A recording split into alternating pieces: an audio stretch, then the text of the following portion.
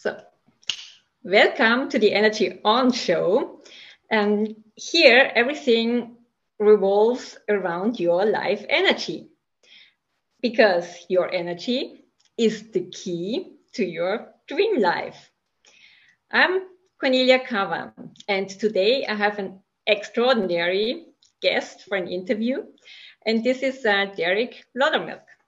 And I met Derek, I think half a year ago, and I'm really kind of fascinated by what he is doing. And from my perspective, he's kind of really a multi-dimensional person. Yeah, I have never ever met somebody like you. You are doing so many things. And you're kind of, what I really like most of you is that you're so open and so interested in learning new things and achieving new skills, every day. And that's really fascinating. And so for all those who don't know you that well, you call yourself a professional adventurer, which I think is really just such a cool description. And because you traveled like 40 countries, you lived in them, part of them with your family, you're a digital nomad. You worked all over the world. Wow, that sounds really cool. And you're also, really deep diving in the quantum field. You're really an expert there, and you're a quantum business coach, and also kind of a best-selling author for the Super Connector, which I really love. And you run also the Derek Laudermilk Show, and they're up to 382 episodes right now, or even more, right? I hope I didn't miss the newest one. So welcome, Derek, and I'm so grateful you're here, really excited. And today's topic, in a way, will be telepathy. So welcome, Derek. Well, Cornelia, thank you for having me. Great to see you again. I always enjoy talking with you, and what a wonderful introduction. Appreciate it. Thank you. And the idea of speaking about telepathy, because of course, if you look at it from the quantum perspective, everything is energy. So also our thoughts and our emotions are energy. And that's why telepathy is really, communicating in a way with energy. And I'm really fascinated by it. And I think everybody already experienced it, but most of the time we are not so, 100% aware of it. It's telepathy. And, in a way, telepathy is you communicating between two people, or even regarding the feelings and the minds, without using the five senses, the five human senses, like tasting, smelling, and touching, and seeing or viewing, and or hearing. And I think it's really fascinating. And you told me that you're just running a course on telepathy together with Dieter Young. And so I really would love to hear more about it. Why did you start this course? Can you share with us? Yeah, this is really exciting. And we're just kind of wrapping up our first run through. We trained 28 people in telepathy, and they've all experienced telepathy, which, I mean, we knew beforehand. Everyone has access to telepathy. It's a natural human, it's, part of who we are, but it's so cool to see people experience it for the first time, because and it can be very simple things that you experience at first. It's something that, as you train, you can get better at. But people, right, the very first day, we just had here's a picture of Michael Jackson, and here's a picture of Michael Jackson. It's like a very dynamic picture. He's, wearing black and white with a red background, and people would just write down what they perceived, but they're perceiving, right, the color, is it a man or is it a woman? What is there action going on in the photograph? Is there, how's this person feeling? What is their role in the world? How's their health? You're perceiving all different kinds of things, some of which are the five senses, right? What does it look like? What does it smell like where he is? So that's actually kind of a good way of training, is whenever you enter a room, just kind of sensing what the room feels like. What is it? What's the vibe? What's the ambiance of the room? But also, observing, like I see there's a bookcase in the back of the room. I see there's Christmas lights on, various things that you could pick up, which are important to sort of note if you're taking notes about what you're receiving. Because if you're doing the kind of thing where you can validate it, that's where the science comes in, where you can actually check how accurate is this information. So if you're doing like a medical scan of a pet, right, you can just look, oh yeah, he had surgery on his leg, or he has a skin rash or whatever. So there's things you can verify, but then the things like the person's emotional state, if it's a photograph of Michael Jackson who's no longer with us, it's harder to verify his emotional state, right? So that information is kind of like, maybe it's accurate, maybe it's not. We don't know for sure. But the really cool thing about it is that, yeah, you can validate a lot of what you're getting. So you can improve your accuracy over time. You can go from 80% accurate as a beginner up to 99% accurate, as a seasoned practitioner, which is amazing. Wow. That sounds really great. And I think that's exactly what what is so valuable on your work is that you really are bridging this, spiritual, or, sometimes it's called esoteric world with science, because I think this is so important, because most of us they're brought up in the world of Newton. Yeah. If you can't touch it, if you can't feel it and can't measure it, it doesn't exist. Yeah. But now with quantum science, it's already proven that there is much more around us, even if we don't see and can touch it. But it's very important for people to have the scientific proof. And I think that's exactly what you kind of also trying to bring to people. Yeah, you can use it, and then you can cross-check, yeah, if you're right. Yeah, I don't know if you saw, and I haven't read the actual paper, but the Nobel Prize in Physics that was just awarded, where it basically says local reality is not real. That is, until you observe it, it's in the waveform. And then, so it's like behind the door to my room, like doesn't exist until I open the door and view it, which is incredible. Yes, did you know that I think there are two people who won the Nobel Prize, and one of them is Professor Anton Zeilinger, and he's Austrian. Okay. And I'm from Austria as well, so of course he's my really? hero. Oh, cool, excellent. Yeah, I'll have to dive into that, because that's significant. I think probably something to talk, to the broader world about, because basically it says, I've always said for a long time, the material world, the physical that we perceive, is the byproduct of consciousness. And, as an entrepreneur, for example, if you have an idea, first it's an idea, and then eventually it becomes the actual reality in front of you. It becomes the course that you launch. But first it was this non-physical thing. Yes. And so, but thinking about like everything here, right? Like, what's really a crazy idea is if you go out of your house, if you walk around, everything is a museum. Like, it was all built in the past.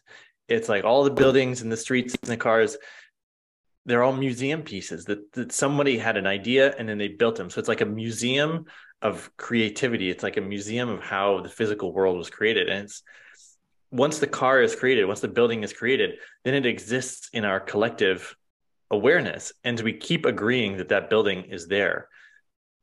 But that's because we're all holding it in our collective reality creation together. And we could easily decide to change it. And so there's a gravity to collective consciousness in a way. There's this famous experiment where astronauts were practicing psychic abilities, and as they left Earth, their psychic abilities improved because they were escaping the gravitational field of the consciousness here on Earth, which is a fantastic experiment. Wow, I didn't know about that. But what you're saying in a way is, or put in another question, other angle. If you want to change that what we are perceiving, what would be kind of the minimum share of general consciousness that we, how many people would need to agree to look at this in a different way? How many people would it need to change reality? Yeah. And so what's Like a interesting, I think it's percentage, or probably above 50 or something? I've heard that it's the square root of 1% needed Ah, to. So there's this 1,000 monkeys, 100 monkeys. I can't remember the name of it, but it's like once 100 monkeys learn something, then all monkeys know it all across the world. It's like you've seen, things like flight or the printing press or the, whatever invented in multiple places around the world kind of simultaneously. And it's this collective raising in awareness that allows the creativity or the invention to come through. And so that's why I have a brother-in-law. We were just visiting them. We just flew in from California, and he's in law enforcement. And basically, we had this debate about how to end war or how to end the drug problem. And I was like, you have to have enough people shift their consciousness that they don't want to go to war, that they don't want to make money doing drugs.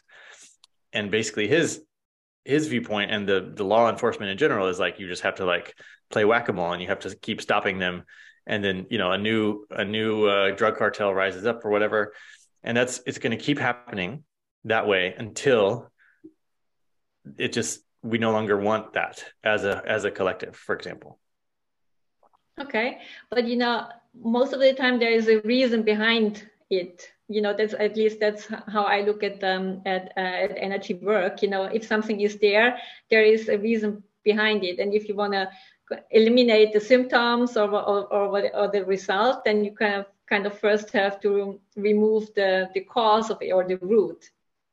So would you see it like, for just speaking now about this drug issue, do you think there is kind of a collective root why it's still there, and if we remove this one would be removed, then there wouldn't be any drug issue anymore? I mean, I think that, so it's an easy way to earn money for a lot of these people, more money that you can earn any other way. But what the root of needing to earn money is the root of I'm afraid I'm not going to have enough, or this is the only pathway I have towards survival. And that is a symptom of separation, right? It's like if you somehow believe that you're not connected to the infinite, then you may have these beliefs that you don't have enough, and you'll do whatever it takes. So there's the consciousness shift is this sort of realization of interbeingness. And we could almost start with language. We could start with the difference between saying like you and I, we identify as people, as persons, as individual beings. But what I find fascinating about the Native Americans is that they identify each tree, each rock, each mountain as a person as well. That's not really in our European Western languages. We kind of create this separation. So in your mind, you think, oh, the world is separate from me. And so it's almost just the lens of how we're viewing things, as like in identifying individually, like you're a separate person and this tree is not a person at all. That shaped our whole thinking. And if we can sort of reimagine how we even just think and speak about who we are to each other, would be a place to start, I think. Mm-hmm. Well, yeah, I fully agree that kind of, there is probably no real world, because we all have our own world. That's the way, because of all our beliefs and things we have learned and our thoughts. That's the way we filter everything that is coming to us. At least that's the way I see it. And the only way to change something is also to change your filter, because then it's still the same thing, but you're just looking at it from a different angle, and that's why it has a different meaning and impact for you.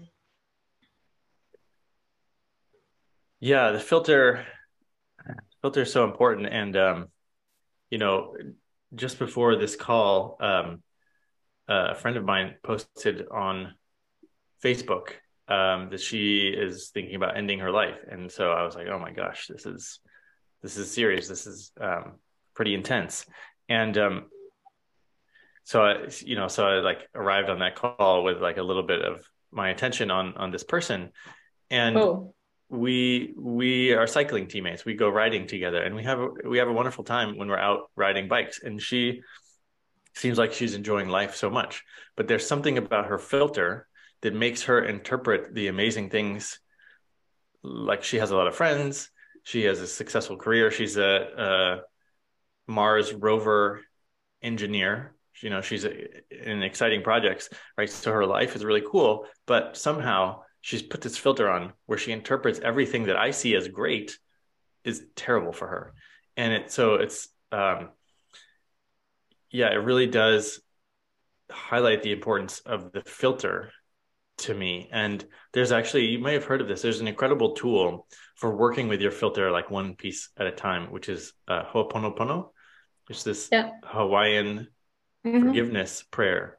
And so whatever is bothering you about the world, let's say it's war, or let's just say you don't have enough money, or let's say, you know, my friend who is having trouble with her filter, there's some aspect of my own consciousness, of my own filter, that's impacting that. So what I can do, because it's hard to be like, I'm just going to stop war, because there's so many other people involved in making sure that continues. But you can clean up a certain part of yourself, that is, forgive a certain part of your own psyche that contributes to war. So again, there's something about war, and you'd have to figure out what it is for you individually. Or there's something about hopelessness with my friend that you have to figure out what it is that lives in you that you can clean up and forgive and get rid of. So it's, please forgive me. I'm sorry. Thank you. I love you.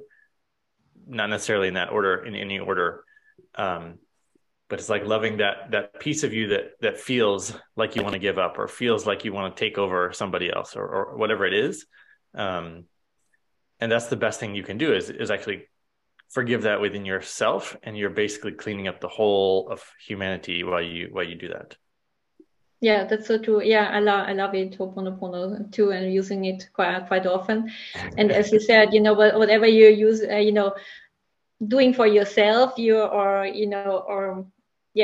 for yourself, you also heal in a way for your ancestor line. Yeah, it's also for your kids, and also for the whole mankind. And so, and I think that's so. When you heal about something in yourself, you do it also for the others, and when you do it for somebody else, you also, you know, heal something in yourself. And I think that this reciprocity is so powerful when you're aware of it. Yeah. So I like that very much. But no, I just don't wanna dig into it. But you know, are you gonna contact your friend afterwards? And Yeah, so I helped her move to a nice new apartment, an amazing brand new apartment. And so some people are going to go over there and check on her. People have called her work. okay. In the 5 minutes that I was sort of looking online, it appears lots of people are on it. But and I tried to call her, but she didn't pick up. So I'll keep you posted. Hopefully. Yes, definitely. Thank you. Thank you so much. Yeah, keep the fingers crossed. But it's good that, you know, she has kind of a net, and as you said, she has a lot of friends, so she's not alone. But it's always the way how you perceive it yourself. But maybe it helps her to shift her filter. Wow. Well, thank you very much for sharing. I want to relay this great analogy about psychedelics, and I feel like she could benefit from some psychedelics therapy.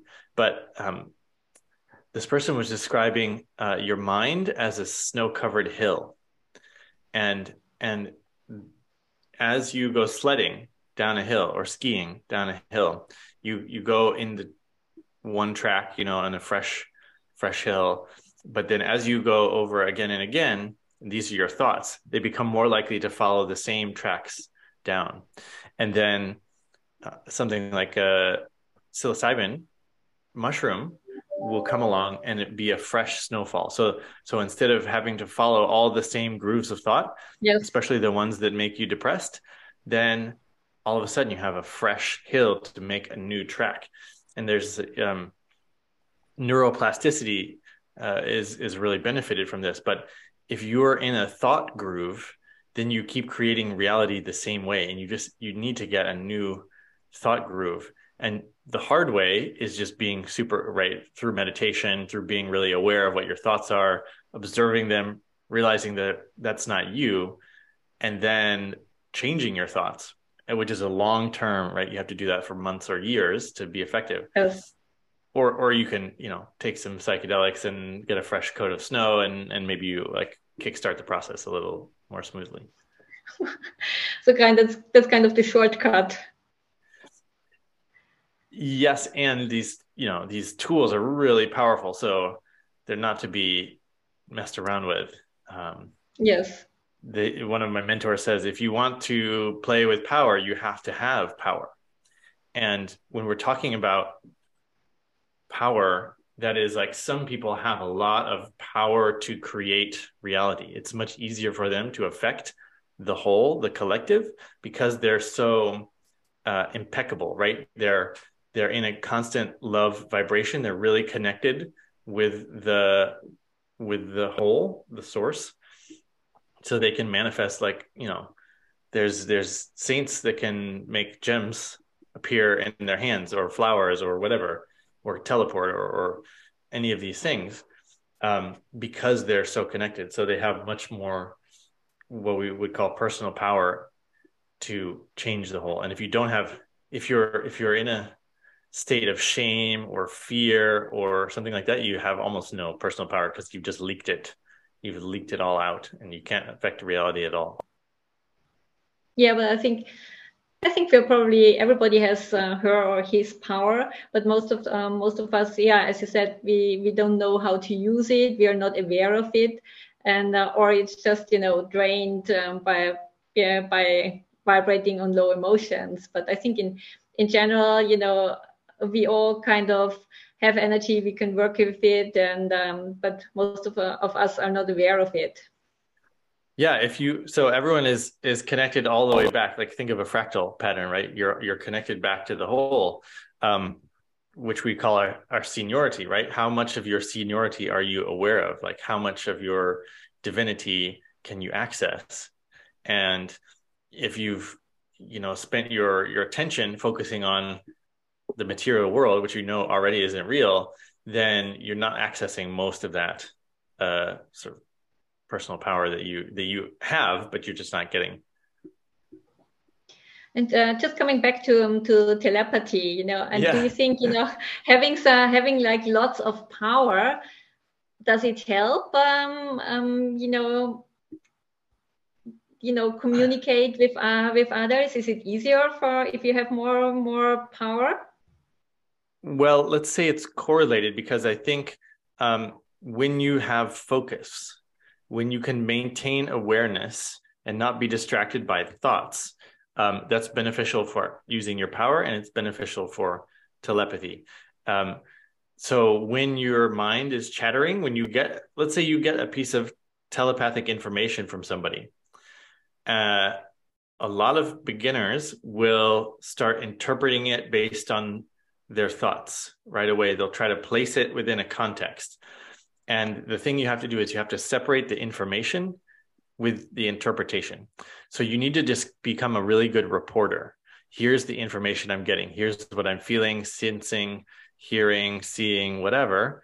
And that's just the data. That's the raw data you've received. But most people are overlaying their perception of reality on top of the information immediately. And so it becomes hard to split apart what is your thoughts or even your imagination versus the actual information. So that's why, again, validation is important. You can be like, oh, I actually did get that, but then I thought it was something else. So an example was I was practicing with my son. He's 6 years old, and we were standing in two rooms next to each other, sort of talking back and forth. I'm like, hey, I'm holding this object. What is it? And he would sort of say, oh, it's kind of boxy. It's brown. I think it's a cardboard box. And it was actually maybe, a book or something.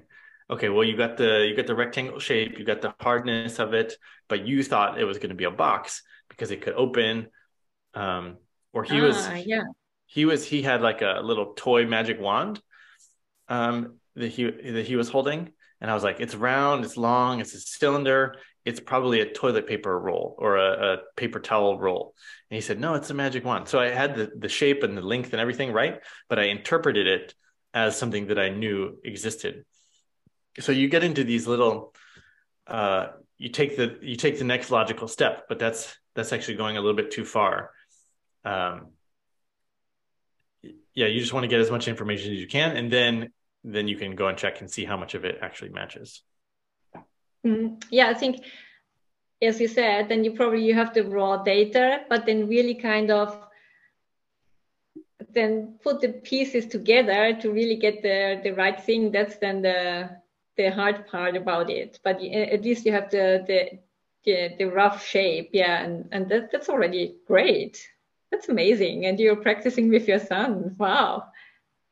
Yeah. So remote viewing experiments, there's quite a lot of these, which is so it started using it in the military. They basically proved telepathy with submarines. At first, they couldn't communicate with deep sea submarines using any electromagnetic spectrum. So they realized telepathy was the best communication, and then they realized, oh, we can view remote targets like military bases and secret files and even archaeological sites, shipwrecks, all these things.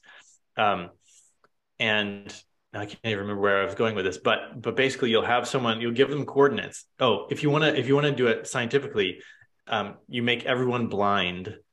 So you make the viewer blind, you make the person who is analyzing the data blind. So you might have a bunch of envelopes with different targets, like, okay, here's the Eiffel Tower in Paris, France. Here's a military base in Baghdad. Here's Mount Everest, different locations, right? And you just tell them the coordinates. So the viewer doesn't know the coordinates, and then they report what it is. Okay, it's this pointy tower. It seems to be metal.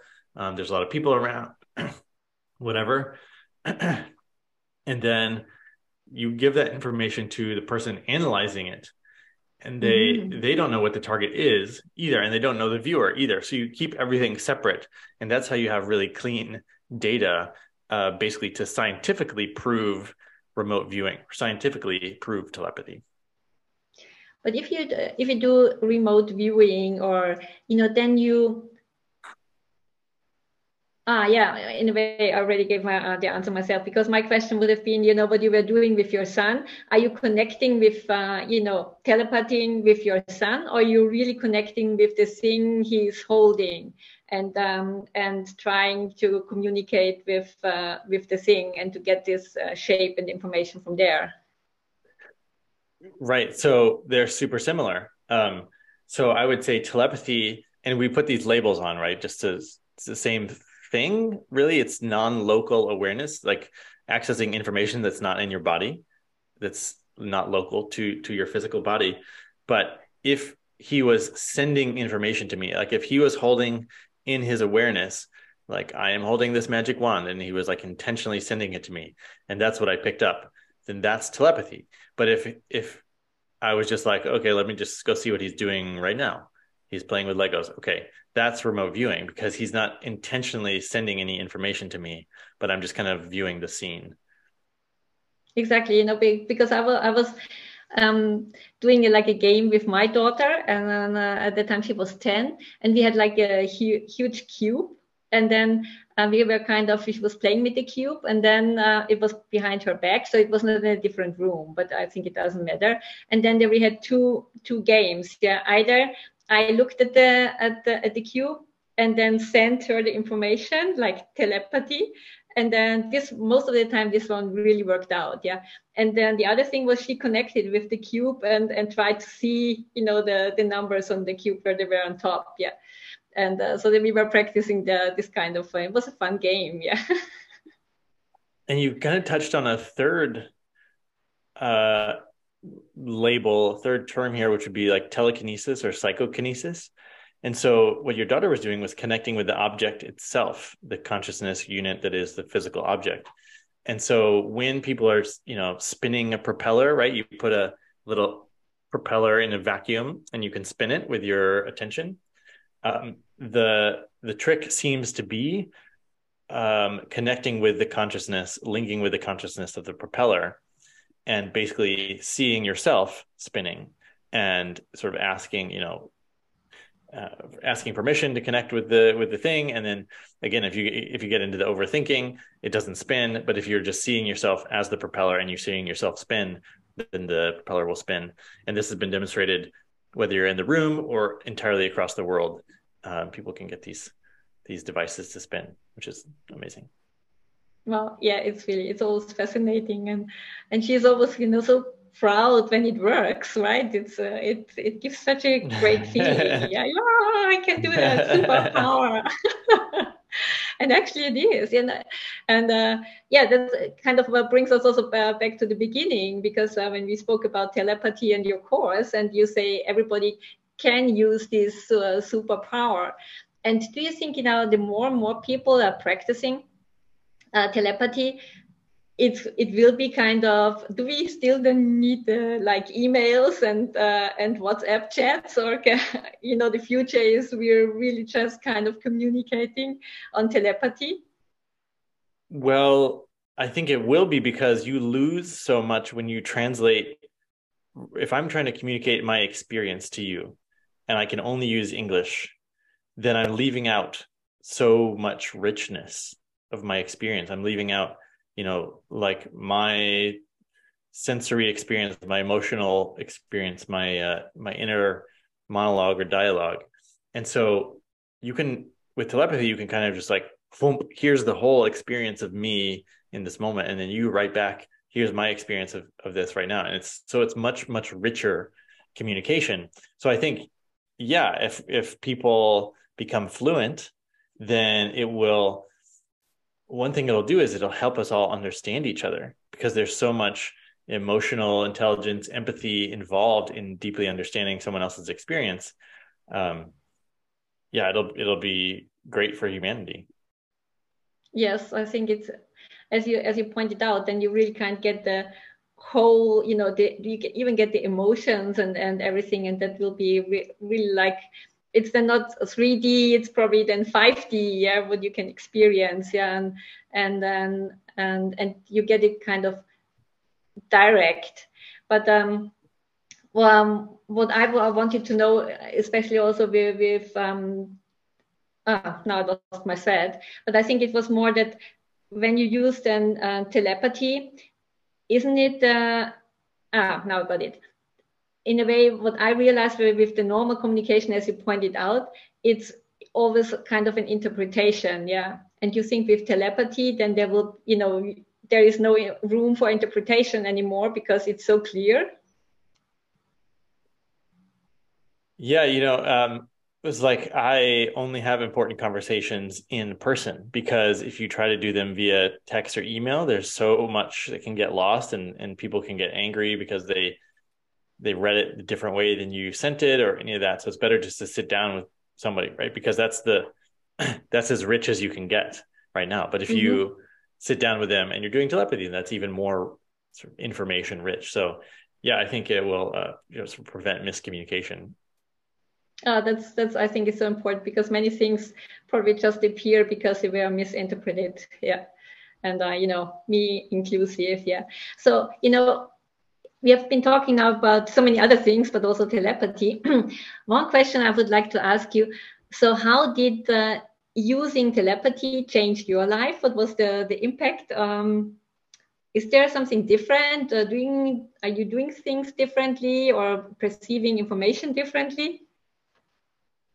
Well, one recent example would be that after I started, especially doing this course, like I'm practicing it more regularly, animals will come up to me and communicate with me. They will seek me out because they sense somehow that I am open to receiving them. So they'll just come up and stare at me like I'm communicating with you. And a lot of times I'm so dense that I don't get it, or I get a little bit like they're asking me to do some elaborate thing to help them out. And I'm like, I'm sorry, like I can maybe feed you or give you pets or something, but it's like they're asking me to guys. like this one, I was staying with my in-laws, my brother and sister-in-law, and they have a dog. They're the third keepers of this animal. He was born on a farm. He went to this guy who now was divorced and then passed on to him, and they're looking for a fourth home. So this animal is experiencing a lot of uncertainty about who he's going to be with, and he sort of bonded with the last person, but now he's not able to be there. And so he's been running away. He's kind of, it's a big problem because he keeps escaping. But it's because he's trying to find his place. So he'll actually escape and run to a horse farm because he was born on a farm, and he finds it familiar to be with this horse. And so I was just trying to get understanding of what this dog wanted.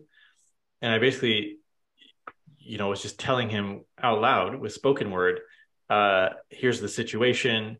Here, like, you're probably not going to be staying here, but they're going to take care of you until they find the right placement, but please don't run away because that's really hard for them. And then he basically stopped running away. But he was wanting me to help figure out his whole life situation, which is, so the dog's like, oh, this person can help me. And they come right up and they start chatting with me. But I can't always help, or I can't always understand.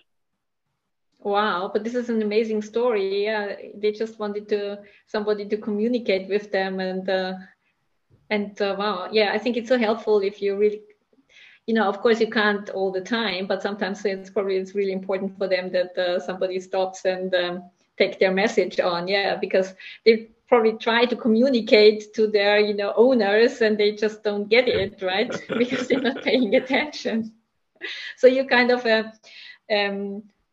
translator for them.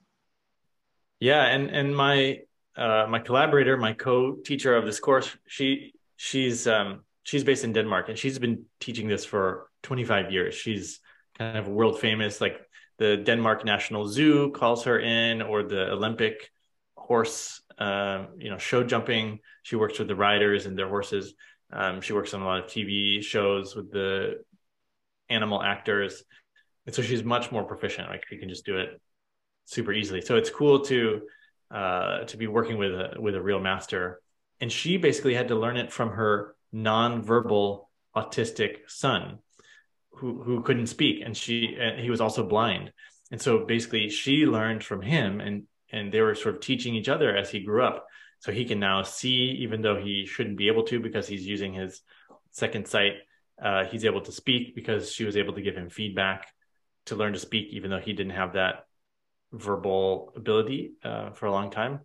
So there's a lot to learn from our nonverbal companions, dogs, and nonverbal humans to access this ability. Wow, that's really impressive. Yeah, so once in the workshop, and when she was like just looking at the picture of a dog, and she could kind of already tell what's the problem, and didn't even have to talk to or see the dog, right? So that was really fascinating. She's really a great gift. But as you said, she already it took some time to develop it to up to that state. Yeah, and so it's like learning a language, right? So you also have to practice and kind of use it. So that brings me kind of back to the question, so how did you learn telepathy? Well, it was so funny. We're 7 years ago, I met my wife, and we were talking about what our sort of worldviews were like when we met each other. And 7 years ago, it was actually 8 years ago, I guess, I had a really interesting experience with a magical tree. This is one of these ancient beings. The tree itself was 800 years old, deep in the jungles of Bali.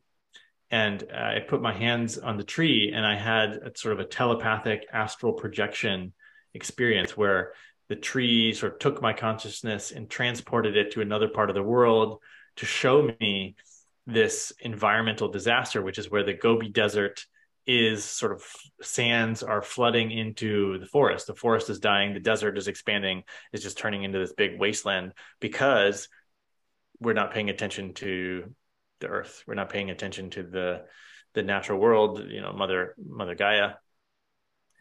And so it was kind of, this tree was giving me a mission.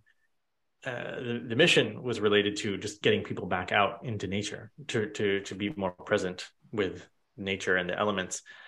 But I took it a little bit different. You know, I did that. I did my mission, but I also started investigating how did a tree do telepathy with me? How did a tree transport my consciousness or project my consciousness? How does this all work? So that's when I really started digging into research, because before that, I would say that I was a materialist because I was trained as a microbiologist, as a virologist. And like so many people, the textbooks say, you know, here's the Newtonian Cartesian model of the world. And I was like, yep, that sounds right. That's what I observe. But there's so much more to it. And it does take a little bit of digging, a bit of unlearning to really understand the full picture. Okay, so this experience kind of made you, first of all, you experienced that it's possible, and then you kind of figured out how did it happen, and then like the third step would have been the how can I use it? Was this kind of the process, or? Yeah, you know, the point is not the dramatic. The point is not telepathy or levitation or teleportation or any of that stuff. That's kind of a byproduct of awareness, but it's also a very exciting, you know, in marketing, you say, okay, here's this dramatic thing, like Tony Robbins, right? He has people walk across fire in his things, and this is very dramatic. Like people go and talk, like I walked across fire, and then, you know, it's a dramatic demonstration of what's possible. And so superpowers serve that purpose in a way. They're kind of this flashy thing, like, hey, if you expand your awareness, you can levitate. Oh, cool. But that's just kind of a byproduct. That's not the point of it all. The point is like realizing how connected we are and you know, understanding the nature of the universe and our role within it. But yeah, that's kind of, you know, I've had a lot of remarkable experiences that helped me along the path. As soon as I said, yeah, I want to learn this stuff, as I'm open to it, I've had so many amazing mentors, including you, you know, conversations with, like our last conversation, we were talking about what is the nature of energy. And I think I have something to add to that now. But yeah, I've at this point, I've done 67 different healing modalities or metaphysical practices. My goal is to get to 100 and just really experience it. So from Tai Chi to Qigong to breath work to psychedelics to dream work to plant medicine, you know, whatever it might be.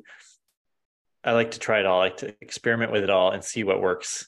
Because I also want to help people, right? So I'm saying, okay, I have a lot of business clients, so I'm like assigning them, you know, you're going to learn this practice and it's going to help you, or here's how we're going to grow your business by doing this other practice. So really just applying everything that I'm learning.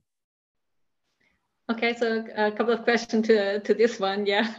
So, you know, for like you're saying you're trying to learn all these modalities, you know, you're learning them or kind of testing them, or that somebody does it on you? Yeah, some of them I just do like one experience just to see what it's like, and some of them I will incorporate into my daily practice. So dream work, lucid dreaming and dream interpretation, and using dream time as a means to get things done, like to make major decisions or to have creative inspiration or to find customers or whatever it may be. I use dream time every night. So that's one of the cornerstones. I'm doing breath work and meditation, some form of meditation, almost every day. For a business launch, I'm making a grid. I'm making a physical crystal grid to sort of lock in the consciousness of that new business venture. So some of these have become a practice, and some of them, it's like, it's great that I've learned them, but I don't know if I'll go back and use them again. Mm-hmm. Yeah, I see the same. And you know, my experience is that there is no one energy work, because there are, you know, there's so, probably 1,000 different possibilities. You can achieve the same result. And you can use different techniques. And I think for most of our energy workers, it's what you experience. Most of us, they are so curious. You always try to learn new things and experiencing, and then whatever fits for you, you incorporate in your own techniques. You improve them and use them, and then it's just your special way. And that's what I think is so important to know. There is no one way, but everybody has her or his own way to use it. And that's so special about it. And that's what I so love about energy work, because it's very unique and individual. Yeah, you're making me think of, so I used to be a professional cyclist, and a lot of before I got into this work, I was optimizing the physical performance side of things, how to train, how to eat, how to recover properly, how to get stronger, all of these things. So I had a performance mindset. And so one of the early experiments I did was how I could use Reiki in order to improve sports performance. So I did this, basically, I was doing Reiki on myself before and after every workout for a month. And I was tracking my performance gains just as like a personal experiment, right? So I'm always running these personal experiments. The result was basically, I didn't notice any sort of measurable output gains. Like I wasn't that out any more than expected, but my recovery, my sleep was much better. My rest and recovery seemed to go a lot more smoothly. And so that's something I wouldn't have known necessarily without running the experiment. But it's not really, because I have pretty good sleep anyway. So it's like, if I ever need to make sure I have good sleep, then I'll do that. But it's not super practical for me. So I like have this thing I could use, but I don't. Okay, I see the point. But in a way, you're encouraging that really, people listening to this podcast, that they kind of really experiment a little bit on their on their own, figure out, does it do me any good? Does it increase my productivity, or do I achieve the results I want to achieve?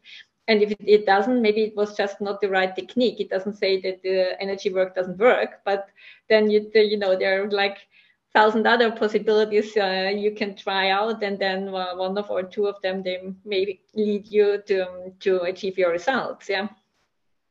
Yeah, and some are so dramatic and some are very subtle, right? It's like you really have to be able to notice the subtle differences. Like you have to be paying attention. You have to be sometimes journaling, keeping like a laboratory notebook like I do.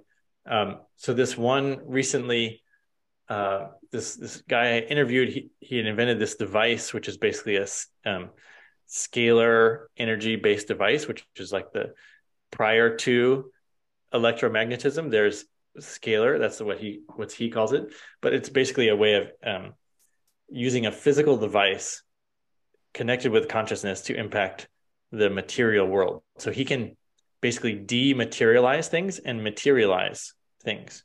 So he can dematerialize HIV, for example. He's cured 4,000 people in a study in India of HIV in essentially overnight, completely removed the virus from their system because he deconstructed it back to its atomic elements, carbon, oxygen, whatever. And he can materialize things like vitamins and hormones to keep your body in balance. So I just tested out his technology in the last few weeks, and it was so subtle, but it was like every single day I was like, this was a really good day. Everything went right today. And if I wasn't paying attention, I would just think, wow, I feel great. But during the 15-day trial, I can note the difference, right? It's like the difference between 100% of things going right and 95% of things going right. But when you have a string of days where everything goes right for many days in a row, it's like, oh, is this that thing? But it's super subtle in a lot of ways. Wow, this is amazing. So you're planning on continuing? Yeah, I may. There's no, like there was no particular result I got from it, but yeah, everything go your way feels amazing. So it could be worth, so you have to pay for a subscription, right? To keep going using his device. Okay. I'm definitely gonna check it out. Yeah. So I just, we spoke so it was about so many things, but also, the goal was telepathy, but it was amazing. So if people want to know more about or learn it, is there a new course in the pipeline they can sign up, or what are your plans for this? Yeah, we'll be teaching the second round of this course. So we deliver it live. So there's live training with Dita and I. That'll be in March and April of 23. So, but you can go and sign up now before the price goes up. And yeah, all 28 people in the course currently have experienced telepathy, some, dramatic, some bits in here and there, but that's expected, right? As any skill, musical skill, athletic skill, the population is sort of this standard distribution of natural talent, right? But I'm not a talented athlete, but I became a pro athlete because I practiced at it a lot. So it's one of these things, like you can train wherever you start from, you can train your ability to be world-class in this. So yeah, and then you mentioned my show, the Derek Loudermilk Show, but basically you can find everything on my website, derekloudermilk.com. Yeah, definitely, link it, put the links in the show notes, and also the link to the course. And then before we wrap up, I have one last question I always ask in my show, and this is, what gives you energy? What gives me energy? Lots of things give me energy. Two If there's two one things that are thing coming up. Sorry? Two things that are coming to mind. Okay. Storytelling with my kids. We make up stories, and that's always given me a lot of energy, acting and making up stories. But I think now that I'm saying it, I think there's a reason, which creativity is just sort of a form of channeling. But creativity is a form of connecting you to source, right? It's connecting you to your hierarchy of power, right? You're accessing more of your personal power. So anything creative, I think, would give a human energy. The other thing that I've been doing a lot recently is just standing barefoot, almost nude in the sun every day. And that seems to just give me, I would naturally be in the sun from playing sports outside, but having it as a practice where I'm acknowledging the sun, I'm acknowledging the wind, the air, the earth, the elements, and just really being connected, bare feet on the ground, grounding, full sun, every day has been really amazing for me. Wow, that sounds very powerful. Yeah, I always try to connect to the sun every day, because I think it's not only like power being used photovoltaics to produce electric energy, but we can also, increase and expand our own energy, and that's why I think it's very powerful. But thank you very much for sharing. Yeah, that definitely test it out. So I was just, when you started, you stand barefooted, I was expecting now you're saying in the snow or something like this. If it has to be in the snow, then it will. But this morning, right, it was about freezing outside, so it gets harder in the winter for sure. Okay, so you're not in like California or Bali, so there are some seasons that there's some cold in your place as well, right? Just to make sure nobody has an excuse, right? Yeah, and I do the Wim Hof thing. I take cold showers. So if you're used to taking cold showers, then standing out in the snow is really no big deal. Yes, I'm taking cold showers as well. I think it's not only refreshing, you really get kind of this energy boost right in the morning, and then you're really awake. Yeah. And then you're just ready for the day. I think it's always very, very powerful. Yeah. So thank you, Derek, for all your time, and also for sharing your insights, and it was so much fun talking to you. could continue for hours, but you have other business to do. I know you have to learn new skills and modalities and travel other countries. So there are so many things on your bucket list, right? So I will keep you from there, and I really appreciate our interview. And then put all the links in the show notes, and people can reach out to you when they're interested in the telepathy course. I can only recommend it. It's really fascinating. Great. Cornelia, always a pleasure to spend time with you. Good to see you. Yeah, see you soon, right? All right. Bye-bye. Bye.